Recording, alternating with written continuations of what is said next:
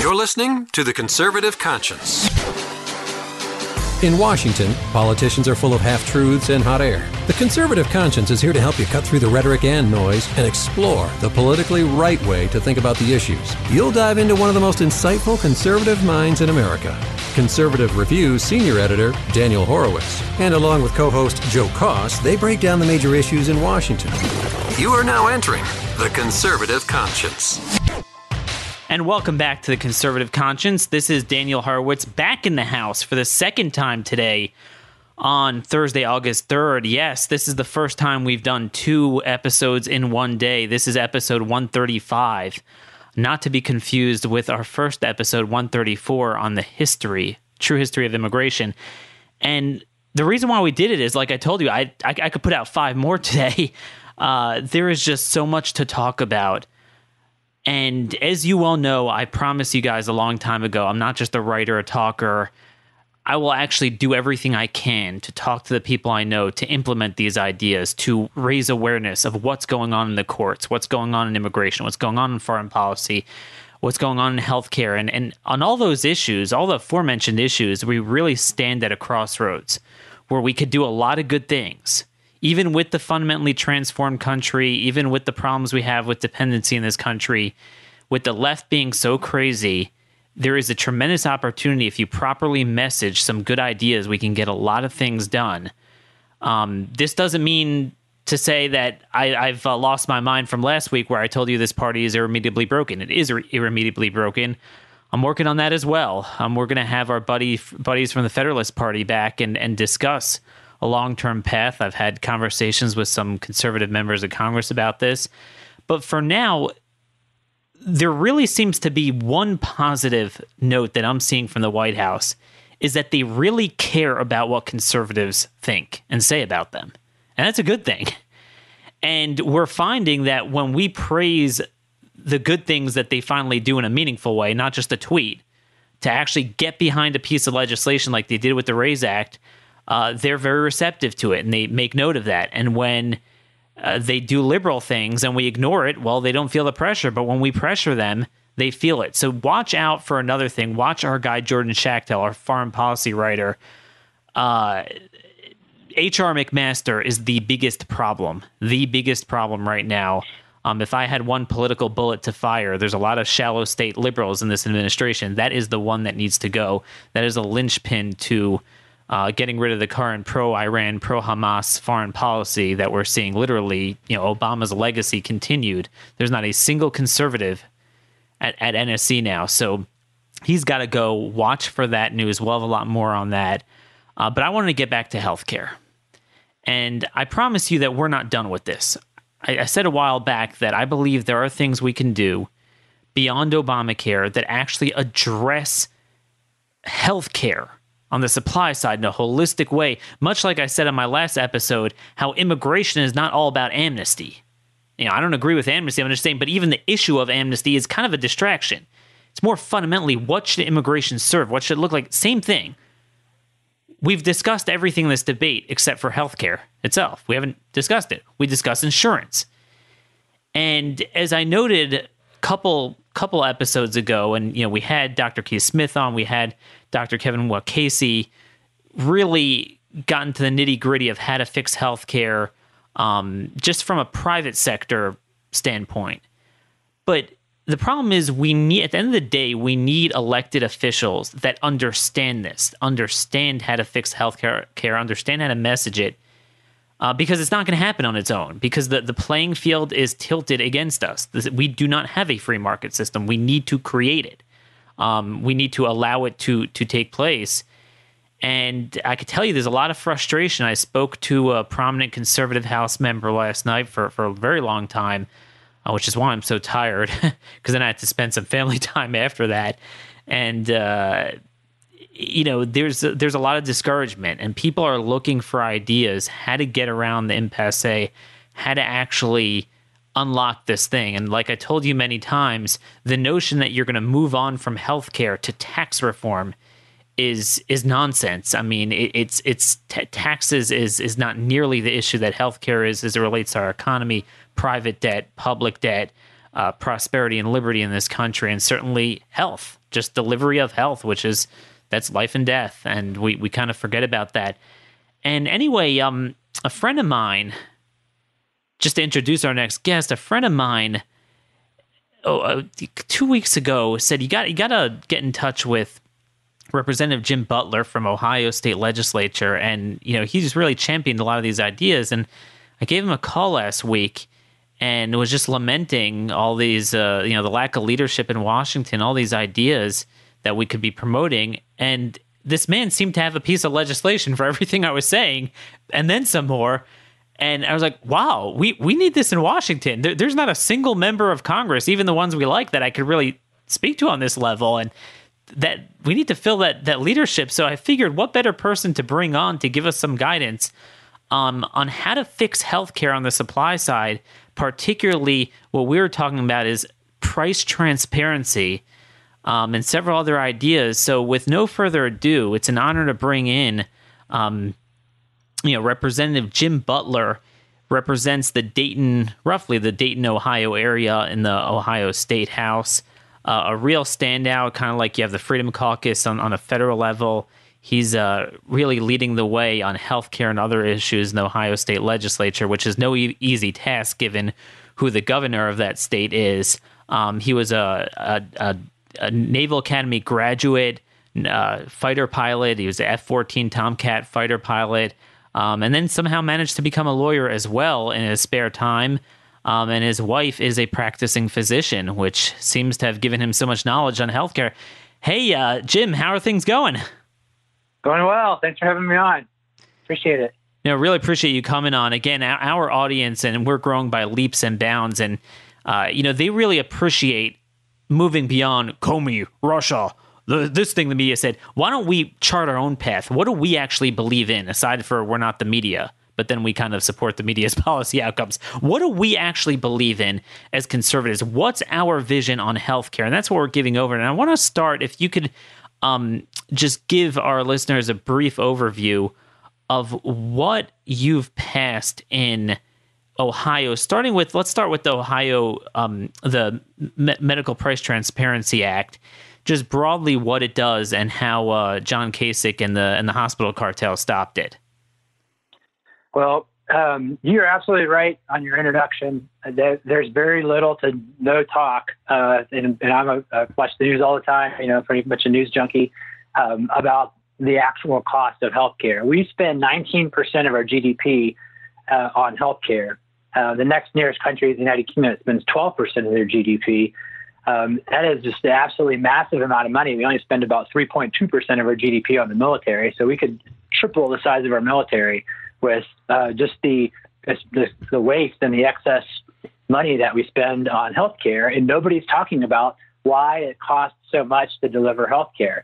And we're, as a country, in a free market type of system, we should be better than all the countries at delivering healthcare, more efficient with a higher quality, and we're the absolute worst.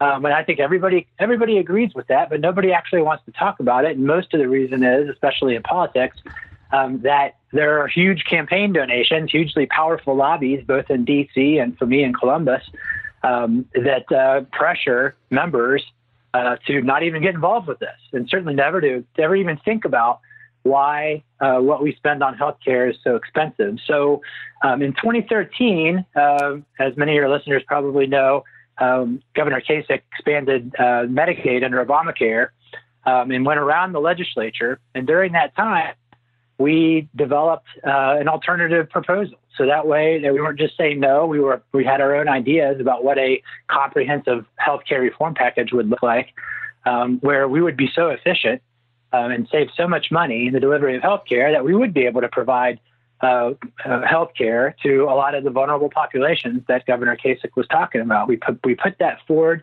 in 2013. Of course, he said no. Package we brought back in 2015, and part of that package was healthcare price transparency. Lots of even the hospitals, insurance companies, and pharmaceutical companies say they always say they're for transparency, but they're not. So they come up with different schemes that will that look like they're doing something on transparency. Of course, this is what politicians do all the time. They just look like they're taking action, but they really don't want to take any. But they put forward these various schemes or diverted various, good, well-meaning efforts at transparency and all around the country at it, which is why we don't have it. We don't know what the costs of healthcare are when we're going in for our MRI scan or a procedure beforehand. So we very simply said that if you are going to get healthcare, any type of healthcare service, and it's not an emergency, then your healthcare provider will give you a good faith estimate up front, just one good faith estimate for whatever you're scheduled to get. And in fact, in a free market system, we get that with everything. We get that for car repairs. We get that even in medicine for things like LASIK eye surgery.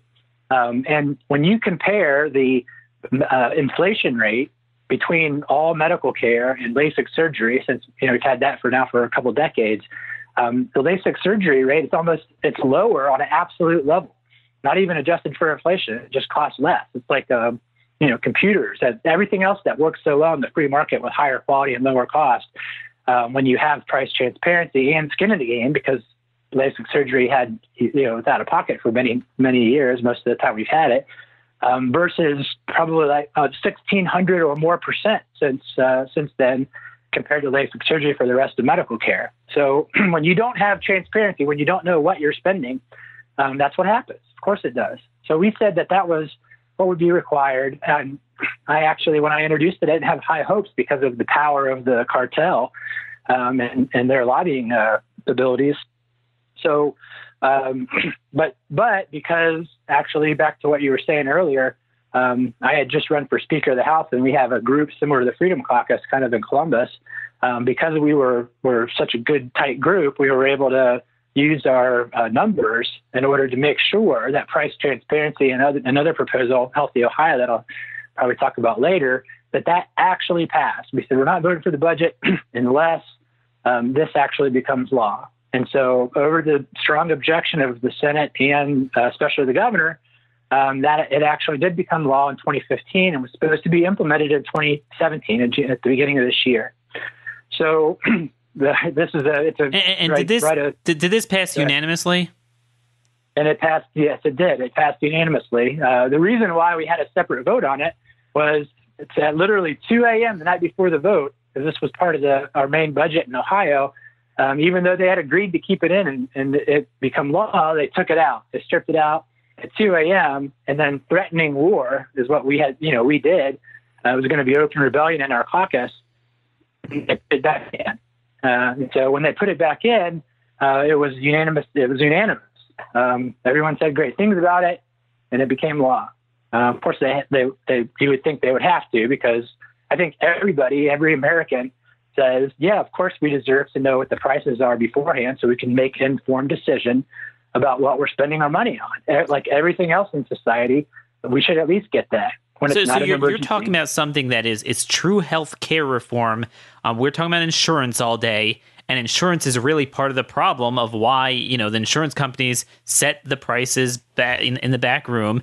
No one knows about it. They come in and there's no shopping around, and because the patient is not the consumer, that is why it's so expensive. So the talk, the whole debate over the price of insurance and the price of the government so-called insurance programs for the public sector and the people that are on the programs, that's really just downstream from the fact that the price of health care is so expensive because of those third-party payments. So you are solving the core problem, which is even better than kind of just repealing Obamacare and addressing the insurance issue.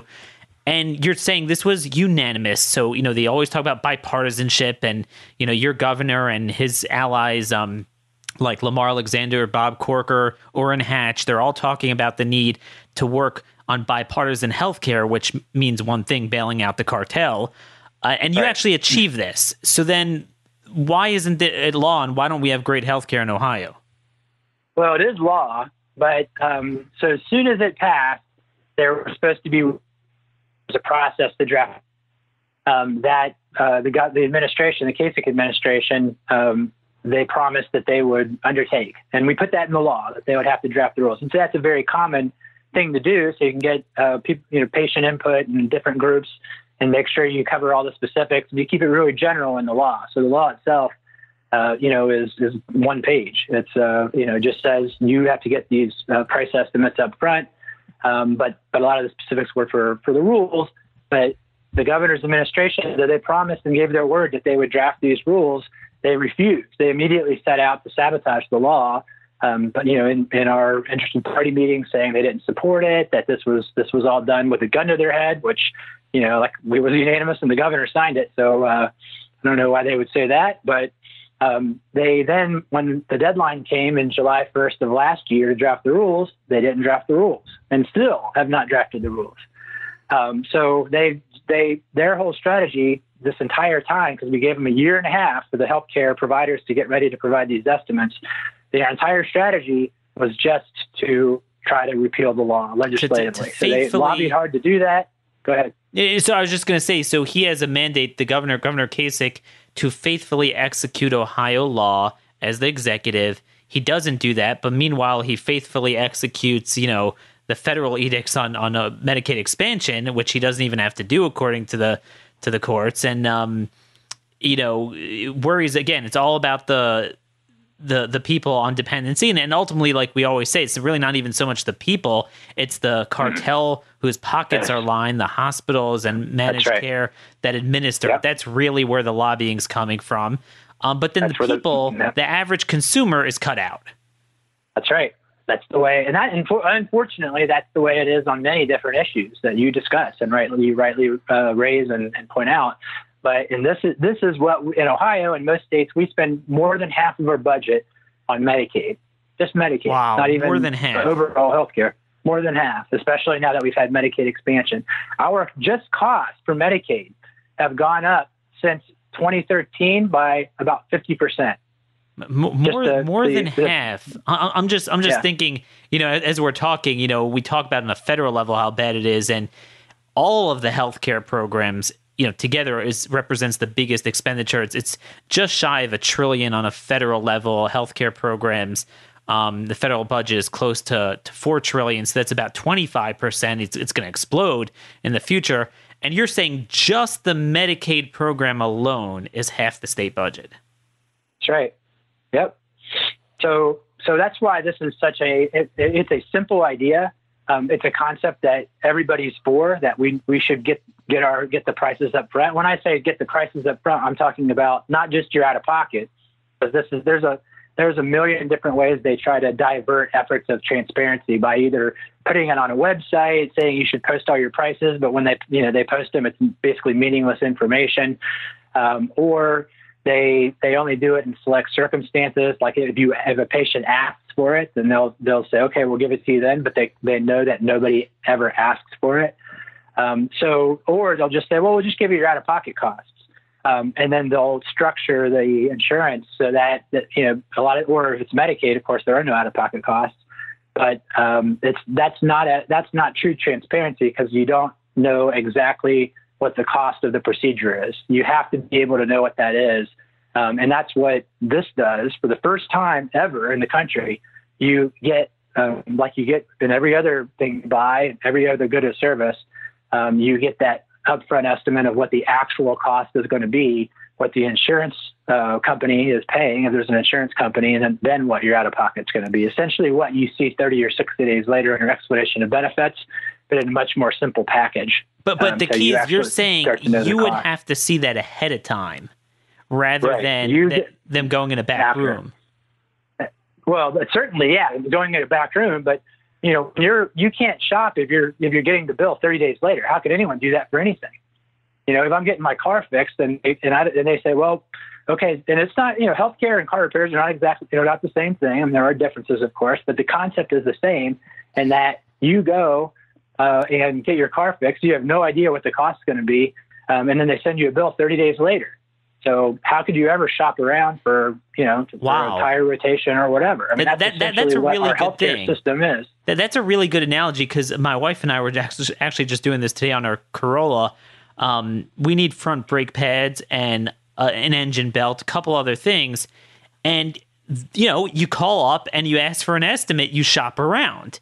There's Right. no, and what I like about your analogy is that it is a pretty close fit because you do have insurance with cars. You have that concept, but it works properly because you shop around for prices, you get them prospectively, and then you could decide if it's something. I mean, in this case, it's not a car crash with body work, but so it doesn't cover it, which is partly why the prices they're not cheap, but they're not crushing. But then afterwards you could say, all right, here, insurance company, I know what the bill is. This is what it is. I have the leverage. What are you going to do for me? And then you decide whether you want to submit it or not. If you could please take us, following along that analogy, let's go to hospitals. We'll put in our show notes, and let me just make a note for myself so I don't forget. The Vox News of all places, not Fox. Right. It is left wing, but they did a pretty good job. They had a staff writer whose wife was about to give birth, and they put on a funny video. I know you saw that. It just showing the absurdity of someone who wants to price out a very simple, what you would hope, a simple delivery of a baby without any complications. And how they couldn't find it either on the provider side, the hospital side, or the insurer side. If you could walk us through, because this is a very common thing that anyone with a family is going to want to go through at some point in their life. You're going to have this. If you could just break it down in layman's terms, what exactly happens under the current dynamic with the price fixing? What your type of bill would do? And then what the fake transparency bills do, because that's very important that we want to get exactly the right fix for this. Well, the price differences are just, completely ridiculous. Anyone that would see, especially hospitals, they're charging for a delivery. They could charge $20,000. And if, another hospital just across the street might charge $5,000. Completely nonsensical pricing, not free market pricing. And what ultimately happens in all these different backroom situations, and you're absolutely correct, that's really what they are, is the hospitals and the insurance companies are back there negotiating. The insurance company, this is really a thing that's not really well understood at all, even on the national level.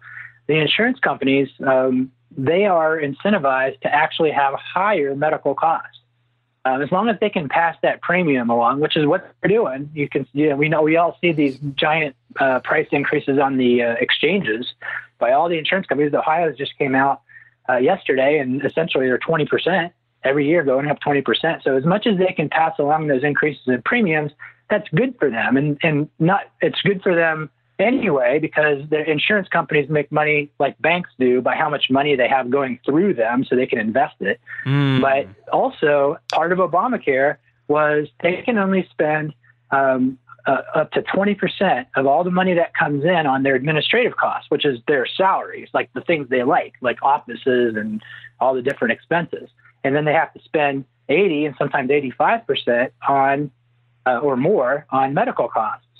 So whenever you're doing something like price transparency that actually will drive down medical costs, then they, who are already spending that 20% on administrative costs, have to cut their own salaries. Their whole business operation is going to have to be cut because of that Obamacare limit. So they don't want that. They want to increase the medical spending so they can increase their own business operations and make more money on the administrative portion. So they actually are sitting in the back room of the hospital, and the hospital says, okay, we want to increase the price per delivery, from $12,000 to $15,000. And as long as they can figure out how to do it, then they're going to say, yep, no problem. We'll pay for that, because that's ultimately going to help them as long as they can pass along their increased medical spending costs through premiums. And because we're a captive market now under Obamacare, no problem. They do it. That's one of the fact that insurance companies are no longer fighting for their patients, or their customers, they're no longer fighting to keep costs down. They're actually all on the same side with hospitals and pharmaceutical companies and the medical industry to keep prices high. That's why they're just they've always been high. And that's because we don't have a free market. but now they're just really accelerating, and that's the problem. And so that's only one of the problems. Sure. And so you're saying it's not just the cost of the insurance going up. They are bidding up the price by price fixing the healthcare. A lot of people thought, the HMOs, it's managed care. The whole point was to keep costs down because they're on the hook for it. But right. As you noted, they have the ultimate bottomless pit pocket as almost like a public utility, in the sense that you have the boot of the government requiring that the entire country purchase your product. Then you have the de facto requirement that every employer do it. Well, first, it is a requirement. Any business over 50 people. But then even without that, we had the original sin long before Obamacare of telling employers that, if you give an extra $15,000 to your employees in salary, well, that's going to be taxed. But if you divert that to the cartel's product, well, then that is tax-free. And that is worth roughly $300 billion in annual revenue, tax revenue as a tax expenditure. To give our listeners some sort of a perspective, the biggies that we always talk about, mortgage interest deduction, state local taxes, and charity, those are in the 60 to 80 billion a piece range. This is 300 billion. So they have a bottomless pocket. Obviously, all the subsidies to the state, to the consumer, now the cost sharing directly to them. So they're not worried about covering their obligations if they bid up the cost so high.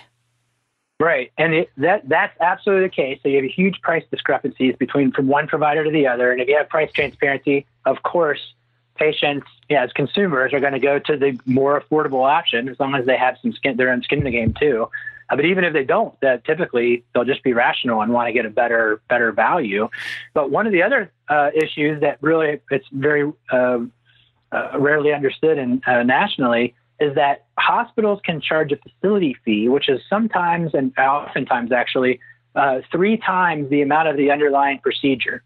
So a different analogy, because deliveries are typically done in hospitals for maternity, but let's say x-rays. So you go to your local doctor, you've been going to your doctor forever, and you go get an x-ray, and the x-ray is $30. So, and if you go to the hospital, they'll charge you $100. And they'll actually get compensated by Medicare and Medicaid and all the commercial insurance companies for that higher amount. And that higher amount represents a facility fee that's paid to hospitals originally because we wanted to have hospitals back a long time ago before all this stuff came about in the 60s to make sure that hospitals were accessible by the public. But now it's gotten out of control where you see all this giant hospital building everywhere because they can charge so much more for procedures or services that are done independently in local doctors' offices. They can charge so much more, and you get so much more from the government.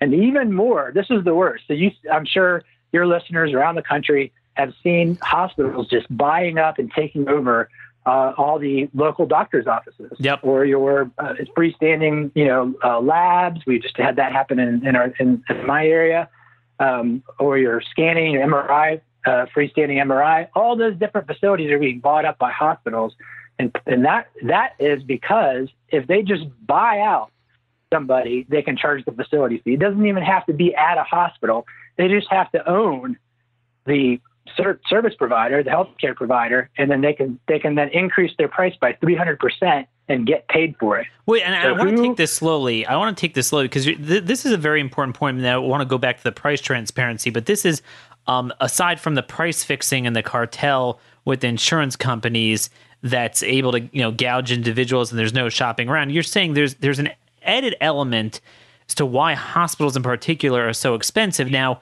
what you're saying with the facility fee, look, if you want to, let's say you have a different, going back to the car analogy, you go to Toyota dealership, you go to a car dealership, they're often a lot more expensive for repairs than, your smaller Right. tire shops and whatever. And look, you have the right to say, I have a grand, great, amazing facility. I want to charge what you charge, and that's fine. But what you're saying is it's the boot of government intervention that's doing this, because Medicare and Medicaid are the 800-pound gorillas in the room.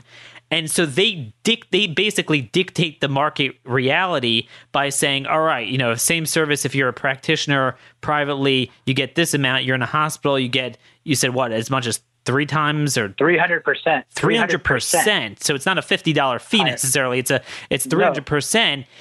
So therefore, if you're Mr. Joe and Jane Smith wanting to give birth, which, shouldn't be rocket science in this day and age, it's not something that should cost several $1,000s. Give me a break.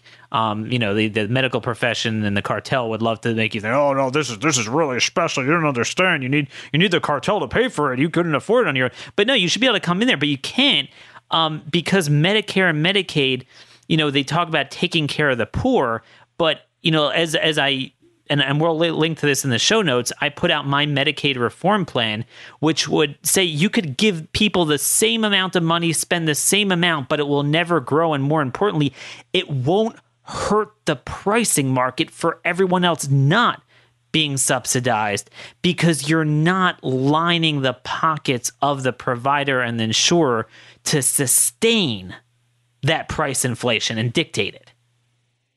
Right. And that's in basic skin in the game. That's what we need in the whole, in all of the medical service industry, but especially in Medicaid, where Medicare, they pay 80% and they can get a Medicare Advantage plan. But Medicaid, you pay nothing. There's nothing ever out of pocket in Medicaid. So if you don't have skin in the game and transparency, then you're never going to have any type of free market force there for reason for you to shop around and choose the best quality and lowest cost product. And that's that's causing so much the medical inflation that we see. Again, you just compare it to something like LASIK surgery or dentistry is partially like that, because the insurance in dentistry stops after $1,200 or $1,500. So you see the complete differences in transparency and ultimately then in medical inflation when you have the transparency and the skin in the game from the patient. So completely with you on that. No, definitely. And insurance is the problem. So let's continue the analogy here. Under your bill, let's contrast, someone wants to find out, I don't know your area too well, but, the Cleveland Clinic. They want to go to the Cleveland Clinic or University Hospital in Cleveland. They want to, the wife is 7 months pregnant. They want to price out just a basic delivery and maybe a couple of contingencies. How would that work? What would they do under your bill? And what is the fake way that the American Hospital Association is trying to, channel the transparency movement towards? So the requirement would be, because you're planning it, it's not like, that could be considered an emergency if you haven't priced it out and you're just going to your nearest place and you're not going to get a price estimate when you have to go somewhere, obviously. So that's excluded. But if you're actually pricing it out and you're saying, we want to have our delivery at your facility, how much is it going to, cost? The law would require, like it does for car repairs in Ohio, them to give you what their costs are going to be, what they're going to charge. And it has to be specific to you. That's the other problem. That goes to the fake transparency. But for your service that they're going to give you, that you're potentially scheduling with them, then they're going to give you what they're going to charge, what the insurance company will pay if you have one, and then what their out-of-pocket's going to be. That type of an estimate is obviously very basic, very easy. They actually do it if they recognize or they can see that you have a huge out-of-pocket, say it's a giant deductible of $6,000 that you haven't used any of, and you're going to be on the hook for that amount. They actually do provide exactly what the law requires because they want to get your credit card up front. They want you to pay up front. So they always argue, we can't do this. This is impossible. We can't possibly tell you what the costs are. The insurance companies won't tell us. We'll be on the phone for days or weeks. And sure enough, that box video that you're talking about, they don't tell their providers what the costs are. So if you are calling around, they legitimately don't know.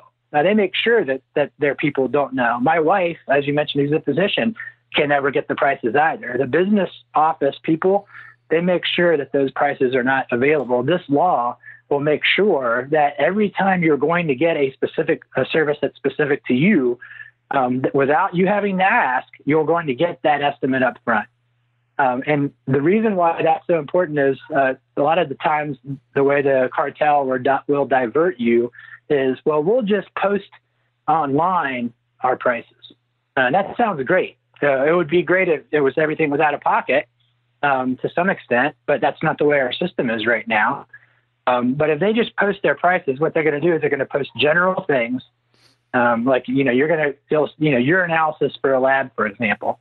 Well, there's probably over 100 different types of tests that you could get by just saying urinalysis, and all you know is you're getting a urinalysis.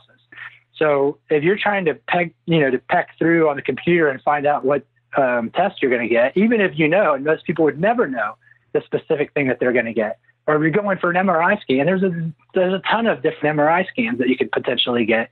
So the cartel knows that, and they'll put this information out there, and it's only what they charge and not what they get actually accept or would accept in your situation, or what your out-of-pocket costs are going to be.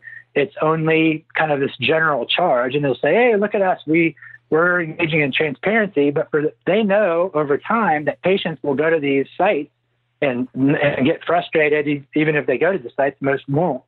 But if the ones that do, they'll go to the sites, they won't be able to find what they're truly getting. And then when they get the bill, it'll be drastically different than whatever they tried to figure out by using these sites. So that's one way they do fake transparency. The other way they do fake transparency, and this is present in nearly every state in the country, is in some form or fashion, it won't be a tool.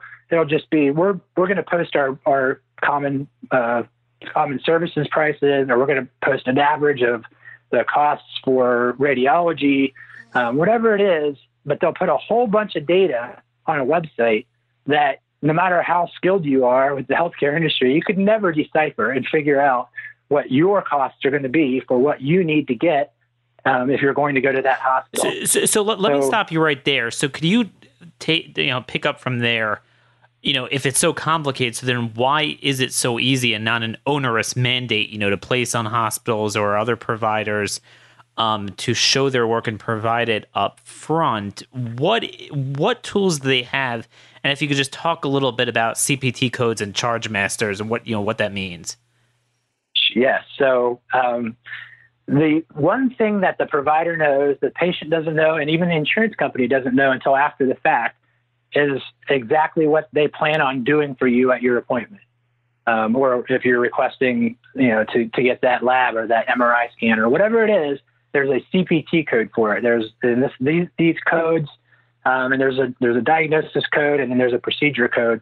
But those codes are very complicated, but the providers know exactly what the code is because they have to bill for it anyway. They bill for it on a regular basis. And I talk to lots of providers, and if you're going to a doctor's office or at the hospital, it is incredibly easy for them, once they know why you're coming in, to put in the proper CPT code, send that through a computer program that actually automatically communicates with an insurance company, and to easily spit out the very patient-specific estimate that's simple and easy to understand that can then go to you, and that's relevant information to you.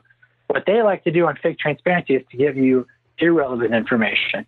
Because you'll get frustrated, it won't work, you'll stop looking, and it won't deter you from coming to their place, deter you from getting that actual service. There are a lot of services where you can put it off for 6 months, or maybe you can put it off indefinitely, or that you can shop. So if they're giving you irrelevant information, that suits them very well, especially if you have these huge price discrepancies. So that type of because of the CPT codes are readily known by those that are going to provide the service, and everything is now computerized, so there's no need to call anybody or do anything. It all flows seamlessly to be able to generate the estimate. And how long do you think it would take if I called up and said, could you price out the CPT codes, because they'll break down every little thing, but they have it for a regular delivery and the right. They do. Post-state. How long would that take? To give you the CPT code, it would take seconds. It would take them 10 or 15 seconds to actually tell you what the CPT code is. And then to put together, go ahead. Yeah, I'm just trying to figure out how big is because I want to get to this mandate concept in a minute, but what the law does and how invasive is it? How big of a deal is it for them to provide this to you? And say a doctor's office, nobody likes the hospital cartel, but everyone likes their small doctor. Oh, but will this create a lot of paperwork, a lot of time to provide such information? It doesn't when you have the software the way the law is set up now. And there are ways to make it even more efficient so that would not be the case. But knowing what the CPT codes are and then putting it into an insurance portal or a software product is not a big administrative burden. Now, especially my wife being a doctor, understand the incredible amount of administrative burdens that are put on, especially your local physician or healthcare provider, because we have every program you can think of that the government can think of that doesn't do anything except drive up costs and increase frustration and time that they're not spending with the patient. I completely understand that, and we can get rid of a lot of those. But this one, which is very minimal in terms of the amount of time that would need to be spent, is absolutely essential to our healthcare system because as you mentioned in the lead-in, we do not have a free market healthcare system. Otherwise, we would already know what the prices are, and everybody would be able to go in and shop around now. Clearly, that doesn't happen, and it's not going to happen if we continue the way we're continuing. So this is a way. Yes, it's a mandate. That's true. I'm not typically for mandate, sure. But this is a way to make sure that we're taking what's not a free market system whatsoever, and we're putting in free market strong components to be able to have a much, much better system without having to pass a comprehensive sweeping reform bill through Congress. This is something that's already the law in Ohio now. And I didn't get to the part where after failing to repeal the law, the cartel, the hospital industry and several other provider groups filed a lawsuit. And they filed it in the smallest, least populated county in Ohio they could find with only one judge on December 21st, right before Christmas. And they immediately got an injunction because everybody agreed. And when I say everybody, you have the people doing the plaintiffs suing are the hospital and the healthcare industry. And the other side is Governor Kasich, who's also wanting to repeal the law. So big problems with that lawsuit and the way that's working out. But they were able to This is kind of like, when the left sued the Obama administration on DOMA, Defense of Marriage Act. Well, they agreed with them, so they didn't defend it. It's sue and settle. It is I think a very big threat to our constitutional republic, our system, our system of government, where one branch of government can unilaterally get rid of a law by cooperating with their cronies to make it happen. And that's what's happening right now in Ohio in this case. So they then agreed to an injunction to last all the way through this recent budget period. Our budget period goes from January to June this year, where the governor proposed his budget, and then his proposed budget was a repeal of the price transparency law. We were able to successfully make sure that didn't happen. And now the budget passed and law is remaining in place, and now the lawsuit is going on. But I am very concerned with the adequacy of how much we're going to be fighting for the law when the governor and this administration, who need to draft the rules and still haven't drafted the rules, just as one example, but proposing to repeal the law is a pretty good sign, I think, that he wants to get rid of it, and now he's supposed to be defending it. I have some very strong concerns about that. I think our attorney general should appoint an independent attorney to represent the state. So I've been trying to make that happen also. Sure. No, I mean, and that's the legal battle in Ohio. But looking ahead to kind of replicating this on a federal level, and I agree with you. And I've told my listeners this before. As far as calling this a mandate, and I don't believe in mandates, it's like spitting in an ocean, right? And let's just put doctors and labs and pharmacies and other smaller providers just put on a shelf for a minute. But the two 800-pound gorillas in the room and what you're requesting from is insurers and hospitals. They are public utilities, the way they're operating. they have the boot of obviously the individual mandate. You have to purchase their product. I mean, this is like they're like Freddie Mae and Fannie Mae and Freddie Mac. So I have no problems putting restrictions on Freddie and Fannie. But this isn't even a restriction the way you operate. You could do whatever you want, post whatever you want, just show your work like we do in any other industry. Just last week I saw the Energy and Commerce Committee, federal level, the House Energy and Commerce Committee was marking up a bill dealing with just the nitty-gritty of restaurants posting their nutrition facts. I mean, this is not pricing. This is already getting a little bit more invasive of a mandate. And that's, again, this is at a federal level. You were doing it at a state level. This is at a federal level. So, I mean, this is essentially government-run. Government created the problem. They created Medicare, Medicaid, Obamacare, MACRA, that 2015 law, which we actually scored against and no one else did. The tremendous administrative work. They have made it not a free market. Now, we're not going to repeal those things through the front door. We've learned that. This is the only option I feel to reverse engineer this and say, you know what? If you're going to get, and I think this is a good transition, and there's 50 million things I'd love to talk about, but I know we're out of time. I want to at least get to one more and work a little bit more on the hospital reforms you have. Just a sense of how the hospitals double, triple, and quadruple dip.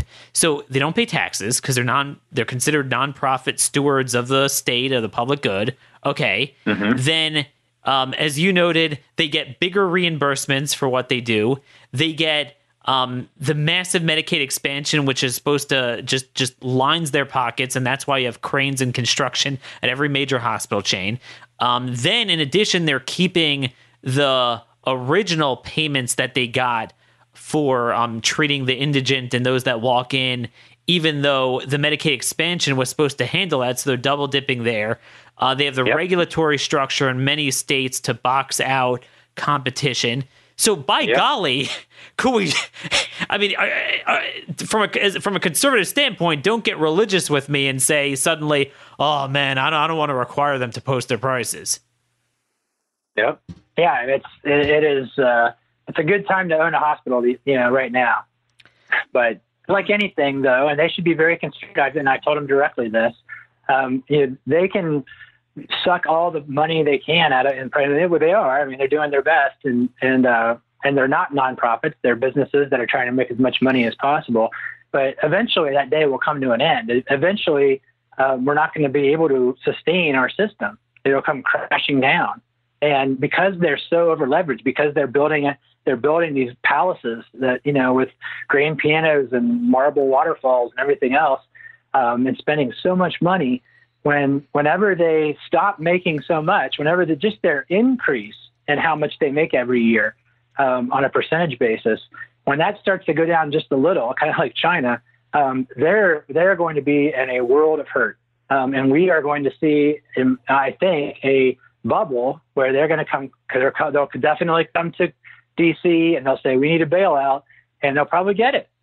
And that maybe that's their strategy. But this is a system that is not sustainable. But nobody is putting forth any ideas, any proposals to actually make it sustainable. All I ever hear is, let's just spend more money on it. That's what they're doing now. As you mentioned earlier in DC, is how do we figure out how to spend more money and stabilize Obamacare? So it is a very scary situation that we're in as a country, because our healthcare system, as I mentioned, has 19% of our GDP, with many very good people who are working in the healthcare system. And unfortunately, the people that are in the back room, as you mentioned, are heading right off a cliff. I want to move on to just a couple of other ideas you had, and to talk a little bit about competition and why you don't see innovative alternatives to hospitals on a lot of things. So, you have the Oklahoma Surgery Center. We had Dr. Keith Smith on last week to discuss certainly the way he's just revolutionized a lot of the bone surgeries, knees, hips, shoulders, hernia, all sorts of things. You could do it in his outpatient places, and there the prices that there they are straight up flat rates with no complicated coding. And, especially if you have health sharing associations, health sharing ministry plans, which we've talked about a lot, you can completely cut out the cartel and, you could actually have direct payment through that, but without personally having to be on the hook for $10,000, even though it's $10,000 is a lot cheaper than the $50,000 in the hospitals. But why don't you have, let's say I want to, give birth somewhere. And I know you have, outside of the natural birth crowd that has their way of doing things, why you don't have these specialty hospitals or where you could kind of just have alternatives? What do you think the barriers to that are in most states? Well, as you mentioned, obviously everything is rigged in favor of whoever has the most money and power in terms of making the laws and putting forth the regulations. But there is a movement also for direct patient care around the country, and that is similar to the Oklahoma Surgery Center in some senses. But of course, you have the essential health benefit requirement, where insurance company, if you buy an insurance policy, you can't get a insurance policy that only covers you, in a catastrophic situation, and the rest of the time you'll just be out of pocket. And you might as well be, because lots of the plans these days, with a $12,000 deductible, I mean, basically that's where you are. But the insurance companies, throughout all of buying even a huge deductible plan, they put their fingers in the healthcare system and they say exactly what's going to happen. Of course, as we talked about earlier, they don't have an incentive to make the system run more efficiently. Their incentive is only to have more money flow through the organization and for them to spend as less as least as possible on actual people. So they're going forward in terms of amount of help, and of course paying the hospitals a lot of money. But when they put their fingers in it, that they completely mess the system up. And this is what so many providers out there that tell me on a daily basis. Having to practice medicine right now and deal with an insurance company all the time and spend 30% of your time on the phone probably not even talking to somebody who knows what they're talking about at all, who's not even in the same specialty you are. As just one example for like a prior authorization or something like that. I mean, they have so messed up our entire healthcare system that they have made sure that the law requires or allows that when they come in and they use their purchasing power and say, hey, look, if you want, Aetna to cover you or Anthem or whoever, then we're going to make sure if you want our patients that we're going to stick our fingers in your practice and dictate every last thing that you do. And that's good for them, bad for us, bad for providers, bad for patients. So if there was a way through a direct patient care model to allow for competition in the insurance marketplace so that you have truly what insurance was supposed to be in the first place, which is if this is a really bad thing that happens to you, if you have car insurance, you get a big wreck, homeowners insurance, if there's a fire, I mean, you have a big thing that happens, that's when you need insurance. For your daily things, for your routine things, then we shouldn't have insurance. There should be a way that you can just have that. If you want, you don't have to. You can buy the full bells and whistles insurance policy if you want, but you should at least have the choice to purchase an insurance plan that just covers the catastrophic situations or whatever innovative thing they can come up with. We should be innovative. That's what we're about in America. Let them innovate. Let them offer a lot of different types of plans, and then you'll see the direct patient care model where you're paying everything out of pocket, and then we have LASIK surgery example where the quality is going way, way up. The cost is not going up at all because we have complete competition, complete shopping, complete transparency. That was, again, a very small change that will at least need waivers, but if not changes in the law in D.C., I think we'd need changes in the law. But that would be ideally the way our system would work the best, because we'd be consumers. The consumers would be in charge instead of the cartel being in charge. And like we see in every other aspect of our economy, the quality goes up, the prices go down when that happens.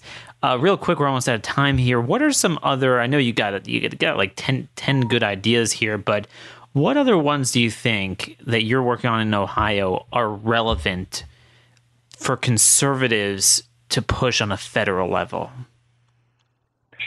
Well, one of the things that was and this is something I think with Seema Verma at CMS who I respect a lot, and she had a lot of good ideas and really pioneered things with Mitch Daniels in Indiana. Having more skin in the game for people who are getting government assistance, you got to have that. It's Milton Friedman, says it best. I mean, if it's other people's money and not your money, you're really not going to care that much. It's not going to be a free market type of system. So I mentioned before, we had 2 reforms that we passed. One of them was transparency. The other one was based on what Seema Verma did with Mitch Daniels in Indiana, which was the Healthy Indiana Plan. And it's tossed around about healthcare savings accounts and that type of thing. But this program in particular deserves a lot of attention because what it did was not just create accounts and have that happen, but it structured incentives so that, yes, you're paying a very modest premium. And in our law, that was the law. It is the law in Ohio.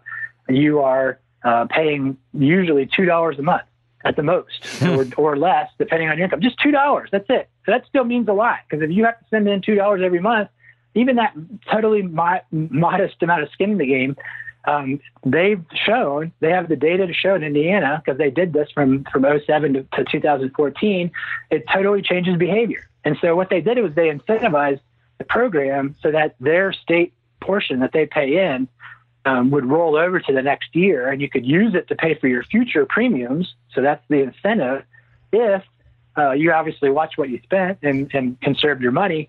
But also if you went and got your required preventative care, which they didn't charge for the first $500. So the most, there's a lot of amazing statistics from that experience, but the most amazing was that the level of primary care for Medicaid patients, which is traditionally very, very low, went higher than commercial patients. Higher, basically, they broke the record of people going and getting their preventative care. And we know that that's the least expensive thing in the healthcare system, is that if we're healthy. And so that having the incentives in place, it's not about charging premiums.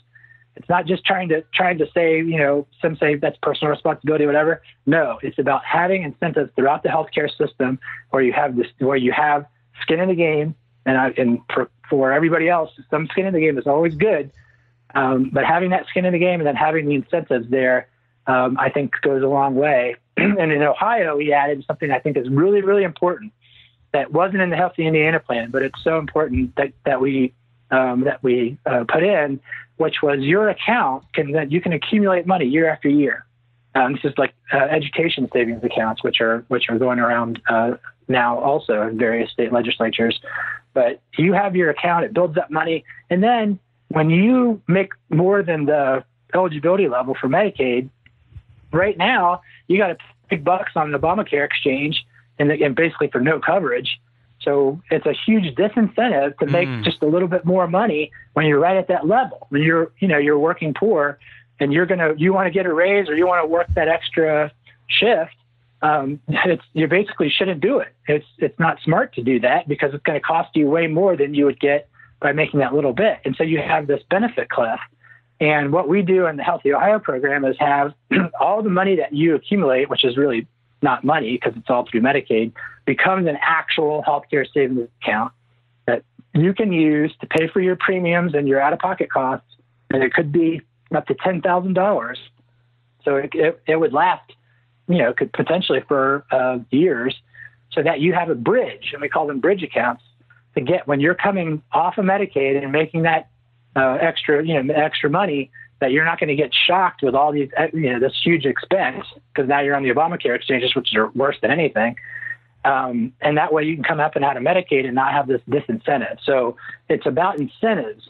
And that's what on a national level, having that type of an option, at least available for states to easily access. I know that CMS and Seema Verma, they sent out, and Secretary Price, a letter to the state saying, please offer your waiver requests. And interestingly, in Ohio, we put into our budget this time, you need to reapply for the waiver because we sent it to Obama last time. And actually, my understanding was the Kasich administration wanted him to deny it. And he did in record time, in like 9 days, of course. But then now this time we know it's going to be accepted. And so we put into the budget, you need to reapply for the Healthy Ohio waiver with CMS. and he vetoed it. So there you go. That shows that he clearly doesn't want to do it. And his Jim, reason, you're kicking me off, man. His reason was, and he put this in his veto message, well, we already tried it last time, so there's no hope in them approving it this time. So, which clearly they would, because the actual architect and President Trump obviously would approve the waiver. So he vetoed it. In the House, we overrode his veto, and we're just waiting for the Senate to override the veto, hopefully this month. Wow. But the fact that he vetoed it was, and that he used as an excuse, well, they already denied it. Obama denied it, so why would we try again? So pretty amazing. Unbelievable. I mean, it just boils my blood because, here in Washington, I take a lot of flack. Yesterday, a conservative review, everyone went after us for what we said about Jeff Flake and our scorecard and everything. And, it's like we're like these insane right-wingers trying to just do revolutionary things and not pragmatic and a purist. I'm like the chief purist in the country. And what's so sad is that it doesn't come from a place where they actually, have a certain pragmatic idea and disagree. It's all coming from a very insidious place that they're bought out by special interests. Nothing that you and I have been talking about this past hour is even partisan. We didn't even mention abortion or guns or any. Oh, no, not at all. And we didn't even mention the fundamentals of dependency. That is it really the role of the federal government? Should we have this many people? We're saying that we could pretty well have the same amount of people, the same amount of money, at least up front at the beginning. And if you actually, lowered the cost on everyone by having price transparency, having a market, I added my health sharing association, so you cut out the cartel altogether. It works like a market like everything else. And then you have the public sector like that too, where you give them the money that they need, better quality, better care, less stigma, and it won't hurt the rest of everyone else. It won't, enrich the cartel. And, the other big thing with Medicaid is that when you have the cartel involved, up to $60 billion in Medicaid fraud, up to 10% of the program are fraudulent payments. There's a big case in Florida, a nursing home case. They defrauded Medicaid out of $1 billion. And again, it's not so much from the poor people, so to speak, the applicants. It's coming from the managed care and the provider side that gets it. And under this system, you cut out a lot of that garbage. Right, and that happens. Of course, I see that in Columbus, but you definitely see a effort to help the people, to directly help the people instead of the special interest. And there's only a minority of the people in both parties that are for doing that. Most of the people in government, I wouldn't say all government, but especially the higher up you go, they're really very much beholden to the special interest and putting the special interest over the people's interest. And that interestingly with price transparency, there from various groups, advocacy groups out there, we have from far left to far right who are for transparency and are fighting for transparency. So it is amazing. But the common thing that binds us together, though we disagree on, obviously a lot of different things, but I think both in this case for transparency, you have well-meaning people that are just fighting for a better system, something that's going to directly benefit the American people instead of benefiting the special interest. You could have 75. We have 75 million people on Medicaid. It's an unbelievable, as a conservative, that's an unbelievable disgrace. But all right, you're a liberal, you think that's amazing. But there's a difference between subsidizing a colonoscopy, an EKG, an MRI at a few $1,000s or a few $100s, and it goes up and up and up.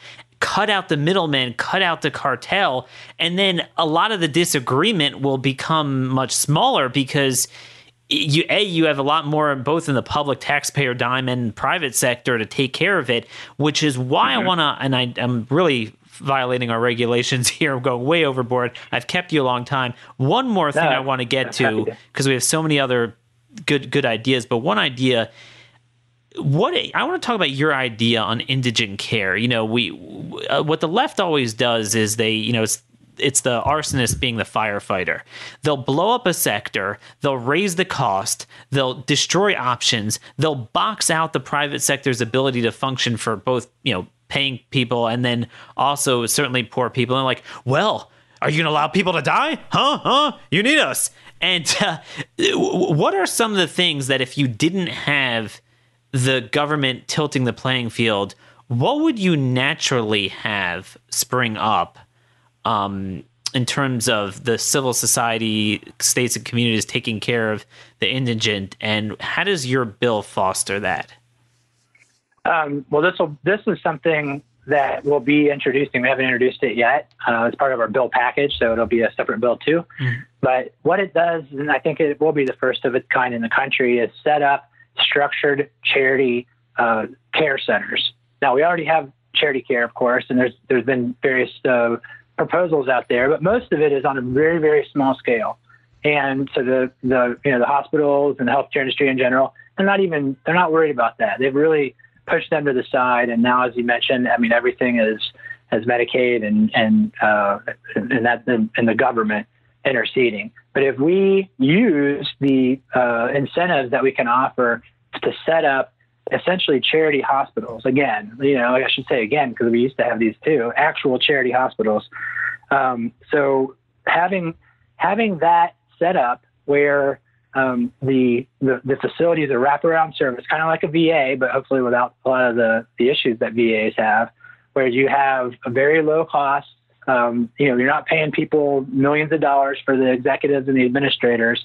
In fact, we put a limit that you can't pay more than what the government pay schedule. So you'll save a lot of money there. If you are volunteering, this is another problem, is a lot of providers out there, it's hard to volunteer very much. So, but if you actually, under this proposal, if you work there full time or part time, then you'll be able to take a tax credit of the difference between what the average price in your field is and what you're getting paid, which would be a lower amount at the charity facility. So that way you have that aspect, and you have the very appealing aspect of not having to work with the insurance companies because anybody can go to these things. There's no insurance required. You just walk in and they take care of you. And think about all the money. If you look around at how much money, just by looking at the offices even, that the insurance companies have. I mean, all of that money can't be what is necessary to provide care to people. There's no reason to have that, especially when you have the Medicaid managed care companies, the Medicaid insurance companies, in our area. Exactly. They're Make huge. charity. Yeah. Make the best way to give. That's been my thing. The best way to give a handout is a handout. The problem with healthcare government programs is this is not the debate over dependency. It's a whole new level. It's that you're using it to distort the entire healthcare market, destroy healthcare in America, the quality, the pricing, enrich the cartel. So just set up charity hospitals and done, and then everything else is a market. Don't mix and match them where you have the private market being the government being the private, and you're just having the insurance companies run both the private and then also Medicaid and this and that. And that's a good point about it. Anyway, we are well out of time here. Oh my gosh. But thanks so much for all your time. And no. Thanks for having me on. Would love for you to come back as some of this stuff heats up, walk us through things. Again, folks, that was Representative Jim Butler, Ohio State legislator, a wellspring of ideas. And I'm going to take a lot of these ideas to a federal level and see what we can do. And this is what we're all about. We're going to move on. Next week, we will be back. Who knows what's going to blow up by then. CRTV, you got to get your subscription. Mark Levin has taken things to a new level. You should have heard him on immigration. He is just promo code Horowitz, $89. More content than you know what to do with for the entire year. Anyway, God bless y'all. Till next time, this is the episode that you want to listen to of The Conservative Conscience.